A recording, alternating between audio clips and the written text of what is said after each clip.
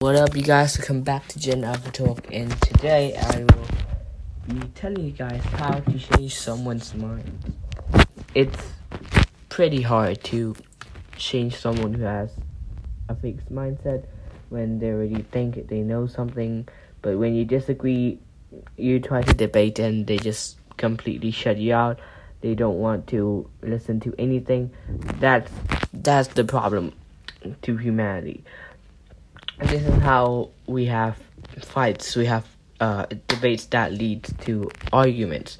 It's because people have fixed mindsets. We can't just listen to opinions.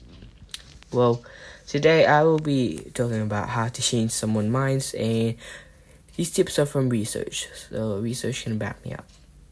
If you could only tie that special someone to a chair and force them to listen, or make them read that one thing that would finally change their stubborn mind, they'd finally see their light. But that's never going to happen. And even if that whole it's illegal to kidnap and restrain people part wasn't an issue, truth is it wouldn't work. There are no guarantees when it comes to changing people's minds. So what does work most often? Back in the 1970s, Portland State University psychology professor Dr. Frank Wesley looked into why some U.S. prisoners of war defected to North Korea during the Korean War. And it wasn't because they were tortured. It was because they were shown kindness. His research showed that virtually all of the defectors came from a single U.S. training camp.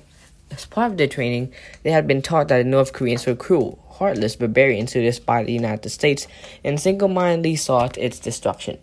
But when those POWs were shown kindness by their captors, their initial indoctrination unraveled.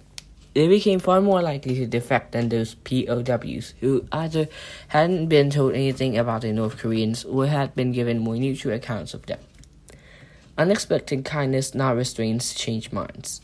But having a reasonable discussion these days seems impossible. The world is so increasingly polarized that no furniture being broken passes for civil conservation. Everyone is so sure they're right that they end up doing everything wrong. We need more discussions where no one is demonized, shamed, and both sides are open to changing their mind. Not only is it more pleasant, but that harsh stuff doesn't actually work. It just makes enemies more vicious. Yes, some topics will always be controversial and things won't always go smoothly, but they don't have to go badly. Now it would be great if someone had taken the time to pull all the insights from peer-reviewed research professionals, negotiations, code exciting, and apply epistemology into one book. Oh wait, someone has. Peter Bockhausen and James Lindsay have written an excellent book titled How to Have Impossible Conversations. It would definitely make my best of 2021 list, right behind David Epstein's range. Frankly, this book taught me a great deal about the errors I personally make while verbally beating the hell out of people kindly sharing information. It's short but packed with useful information and fresh ideas. First, we're going to quickly cover a lot of fundamentals so we can get to the cool new toys. The first section is going to be a bit of lightning round. Some of it may sound obvious, but if you neglect it, none of the subsequent ideas will work. So let's get to it. Be a partner, not an adversary. Most of us go into a conversation with an unconscious war metaphor in our heads. Someone wins and someone loses. Zero sum. That rarely convinces anyone of anything. We need to shift our goal from winning to understanding. How does that lead to people changing their minds? To quickly summarize the grand strategy here: be nice and respectful. Listen, understand, and still doubt. You need rapport. That's just a fancy way of saying be nice. Be respectful. If you're not nice, all the evidence in the world won't help you. Find common ground. Don't call the other person out except for the most extreme infractions, and always give people the opportunity to be wrong safely and with respect. Saying "I told you so" or shaming someone is a take no prisoners attitude. And what do people do when they think you take no prisoners? They don't surrender. They fight to the death. You can't control their behavior, only yours. Just because they behave badly doesn't mean you doing the same will make it any better. Motto the behavior you'd like to see in them. It's often contagious. And even if it's not, your behavior getting worse is certainly not going to help. Focus on listening and make sure they know you're listening. You can say simple, I hear you, to acknowledge the words without necessarily agreeing with them. Make how in the world could anyone believe that a question you ask yourself curiously, not a rhetorical question you ask yourself while shaking your head. And a big issue these days is intentions. Research shows you probably assume they're so far worse than they really are. Exceedingly few people's primary goal is hurting others. People may have bad evidence, poor reasoning, or different but still noble values. But they're rarely evil. You know what it feels like when someone assumes you're a horrible person or incorrectly stupid. You instantly dislike them and they have a 0.0 chance of changing your mind. Help others see your side by the same token. Do your best to see where they're coming from. Remember, you could both be wrong. It's okay to end a conversation. Things really go south when you forget this is an option. Don't lose a friendship, and the single most effective way to have productive arguments on Twitter or Facebook is by not having arguments on Twitter or Facebook. Remember, changing positions on deeply held values can take time. It rarely happens with a sudden eureka moment, even if you do everything right. Most likely, you're not going to convince them. They're going to slowly convince themselves. Okay, our EpiPen infusion of the basics is complete. First step, how do we send in the shock troops? Oops, that's a war metaphor. Bad. Okay, how do we send in the Walmart greeters?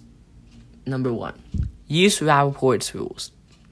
You don't get it. The most common munition used early on in war metaphor conversations. How much better would your conversations go if you could take the issue off the table? All the while building rapport and ensuring the other side you're intellectually honest and fair. Intellectually. So early on, after they initially throw a bunch of their reasoning at you, don't throw your position back at them. Instead, respond by following Rappaport's rules. 1. Attempt to re-express your target's position so clearly, vividly, and fairly that your target says, thanks, I wish I thought of putting it that way. Number 2, list any points of agreement, especially if they are not matters of general or widespread agreement. 3, mention anything you have learned from your target. And 4, and only then are you permitted to say so much as a word of rebuttal or criticism. How much more positively would you respond if someone did that?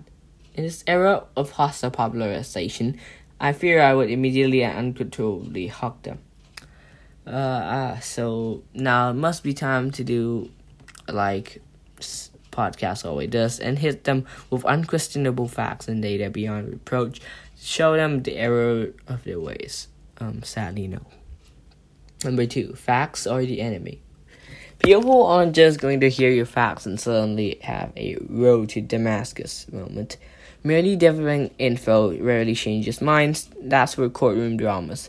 You don't hear one statistic and suddenly flip sides in neither will they. In fact, quite the opposite. Facts are like punches. They usually cause the other side to put their hands up and block whatever you send their way next. Again, you don't convince people. People convince themselves. Studies done as far back as the 1940s by Kurt Lewin shown that lectures about why people should change their behavior were effective a measly 3% of the time. When people self-generated reasons for the same activity, behavior change occurred 37% of the time. People reject ideas, they are given and act on ideas they feel they came up with themselves. Yes, long-time listeners, it's very ironic coming from episode that prides itself on presenting convincing facts and statistics. Hold on a sec. The tears are making it hard for me to see the screen. Don't deliver the facts. The more effective strategy is to instill doubt and let them convince themselves. But how do we start doing that? Number 3, use the unread library effect. How does your phone work? Yeah, I know it has to do with computers and radio waves, but how do computers and radio waves work? Unless you have a degree in electrical engineering, there is only one honest bedrock answer here. You don't know. You don't really know how the vast majority of its stuff works. Please explain electricity to me. The closest any of us can get is the magic savvy stuff that makes things go. It's like the knowledge we have is a bunch of borrowed books from a trustworthy library. Books we never bothered to read. We're all a lot more certain about most of what we know than we have any right to be.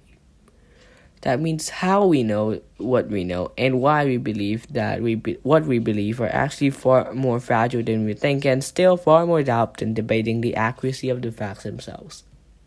Leveraging the unread library effect means you encourage the other person to talk, and by politely asking them questions, allow them to see their own ignorance. Instead of you barring them with facts, they lead themselves into doubt.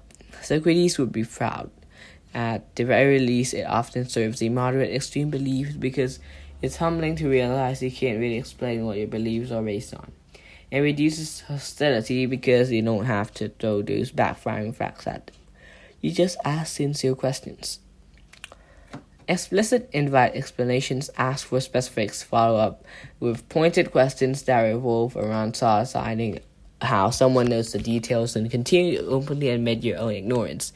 In many conversations, the more ignorance you admit, the more readily your partner in the conversation will step in with an explanation to help you understand. And the more they attempt to explain, the more likely they are to realize the limits of their own knowledge. The strategy not only helps moderate strong views, it models openness, willingness to admit ignorance, readiness, and revise beliefs. For example, partisans on both sides of the aisle support many government policies they barely understand. Has this policy actually been shown to work before? What are viable alternatives? How much would it cost? What are the potential downsides, and how will it be rolled out? Most people go on instinct, not evidence, but this rarely stops them from being shrill and strident.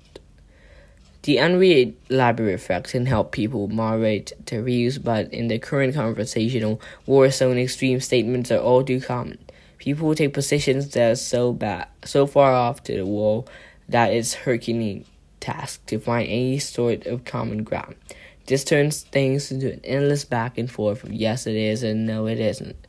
How do you bring extreme positions down to earth? Number 4, use scales. Use numerical scales to draw comparisons and bring people back to reality. Dem. Our government is tyrannical. You. If Stalin's Russia was a 9 out of 10 in a government tyranny, where's our country right now? If the other person at least falls into the category of borderline sane and may go on to live with a semi-normal life, they will back off a bit and gain some perspective. It doesn't mean they're necessarily wrong, but you're providing context that will better ground extreme beliefs. You can also leverage scales to learn their pre-existing doubts, which you can later add fuel to. You. On a scale from 1 to 10, with 1 being no confidence and 10 being absolutely confidence, how confident are you that belief is true? I'm at an 8. You. Just out of curiosity, why didn't you say 9? Now they start make a case against their own beliefs, a case that they find at least somewhat compelling. Smile. They're handing you a treasure map. Okay, now we're cooking. But what's the single most powerful method for getting people to give the other side an honest and fair look? Number 5. Use disconfirmation. That means asking them a variation on under what conditions could your belief be false. Reasonable, intellectually honest people, all 2 of them left on this planet, will concede that they could be wrong and will respond with a solid hint as to what angle might convince them. Ask questions to clarify specific conditions under which they might reconsider their stance. So if the results of that study you're referencing couldn't be replicated, you'll be open to changing your mind. But of course, not everybody is going to play fair.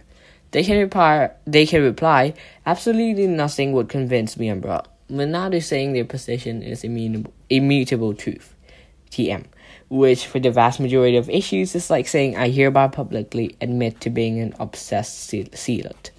So to qualify for a sanity membership card, you may respond with something, but something that is wildly implausible. If you can bring a person back from the dead to say he was wrong about B, then I'd stop believing. How about that? This is frustrating, but it's also a tacit admission that they know the evidence doesn't justify their beliefs. They're basically admitting to being insincere. If you want to keep pursuing the point, you can address the issue of why the bar is so uniquely high for this topic and ask the question regarding a more reasonable challenge. I'm having trouble understanding. Do you use that reasoning process for anyone else or just X? Why do you think your standard for discrimination for this is so much higher than for other things? I'm wondering why some simple issue like why after all this time a dead Bigfoot has never been found isn't good enough to cast some doubt on your belief in Sasquatch. If you've done a good job with Rapid, the above methods will get you pretty far with most people, but it's no guarantee. Some would just staunchly say that nothing will change their minds. Others, no matter how polite or diplomatic you are, will claim to be morally offended by a question. You're a heretic, bigot, and anarchist, following them to relieve the cognitive dissonance by changing the subject. What do you do when you're dealing with the most extreme extremists? Number 6. Serious beliefs are about values and identity. If you thought facts were useless before, they're doubly useless here. The most stubbornly held beliefs often have nothing to do with the truth. They don't even know which subway stop the truth is on. They're all about values and identities. And you know what neuroscience research says happens in people's brain when you challenge their identity beliefs? One interpretation of these activations in the context of the study is that these structures are signaling threats to deeply held beliefs in the same way that might signal threats to physical safety. As far as this brain is concerned, you might as well be brandishing an axe when you question Uncle Fred's politics at the holiday dinner table. Tread lightly. If you keep your Rapid game strong and have enough patience to fill an Amazon warehouse, it's possible to continue such a conversation. How? With the values version of the unread library effect. People have very strong feelings about moral issues, but they're usually only vaguely aware of the process that got them there. So change the subject from the accuracy of their beliefs to how they know their beliefs are true and how their beliefs contribute to their sense of personal identity. Don't dispute whether Bigfoot is real. Question how they know Bigfoot is real. These beliefs seem really important to you. What are you basing them on? In these doubt by addressing whether their reasoning process is in line with their conclusions. Would every reasonable person draw the same conclusion?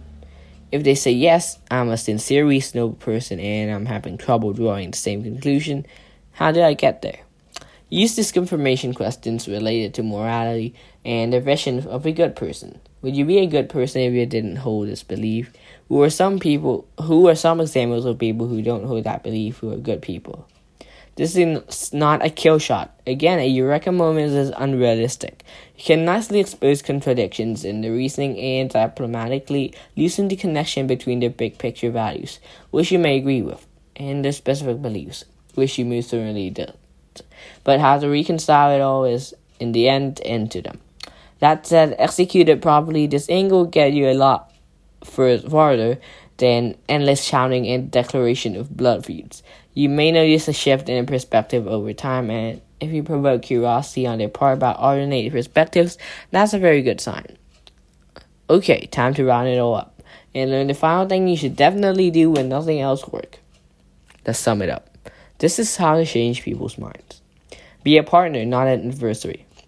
If you're trying to win, you're going to lose. The best approach is be nice, respectful, listen, understand, and still doubt. I refuse to change my mind about this. Next is to use Rappaport's rules. They can seem awkward, but they reduce conflict better than Valium. Next step is facts are the enemy. Unless we're talking about the savvy, attractive people who read this, who listen to this episode. Yes, facts are the enemy. Next, use the unread library effect. Let them talk, ask questions, let them expose their ignorance. Do not share when that happens. Use scales. Bring extreme statements down to earth with numbered comparisons, and unless they're certain at a level 10, they'll mention their own doubts, which can aid your cause. Use this confirmation. Eric, under what conditions would this confirmation not be effective? Serious beliefs are about values and identity. Don't attack what they believe, focus on the validity of their reasoning process and whether their identity is the only way to be a good person. If absolutely nothing else works, they might just be totally unreachable C-lot. Or it could just be that you're the C-lot. And if you're unwilling to give any serious consideration to this possibility, that's a big red flag. Nobody thinks they're the problem, and that's the problem. After all, you're the one listening to episodes about how to change people's minds, aren't you? Yes, I plead guilty to being an accomplice. It's just a possibility to consider, but if you're serious about having fewer arguments to the death, it's a good idea to make sure you're really victim and not patient zero. So what do you do if you think you might be a Typhoid Mary? Consider the beliefs you usually argue about. Now ask yourself these confirmation questions. Write down the answers, show them to a friend who has a different perspective than you on the topic. Does your pal feel these responses pass the implausibility sniff test? If you have 0 friends with different perspectives, that's not a good sign. And if you tend to consider anyone with opposite views to be a morally repugnant subhuman pigman, well, I think you have the answer as to whether you're an idiot. Changing other people's minds is extremely hard. Changing your own can be even harder. But if you're up to the task, it's far, far more rewarding. On a scale of 1 to 10, I'm a 10 on that one. This is the end of my episode, and I hope you guys have had a great day. Yeah, so I will say thank you. Hit the like, subscribe, and share. Wow, the time. Come on, man. Yeah, goodbye, guys.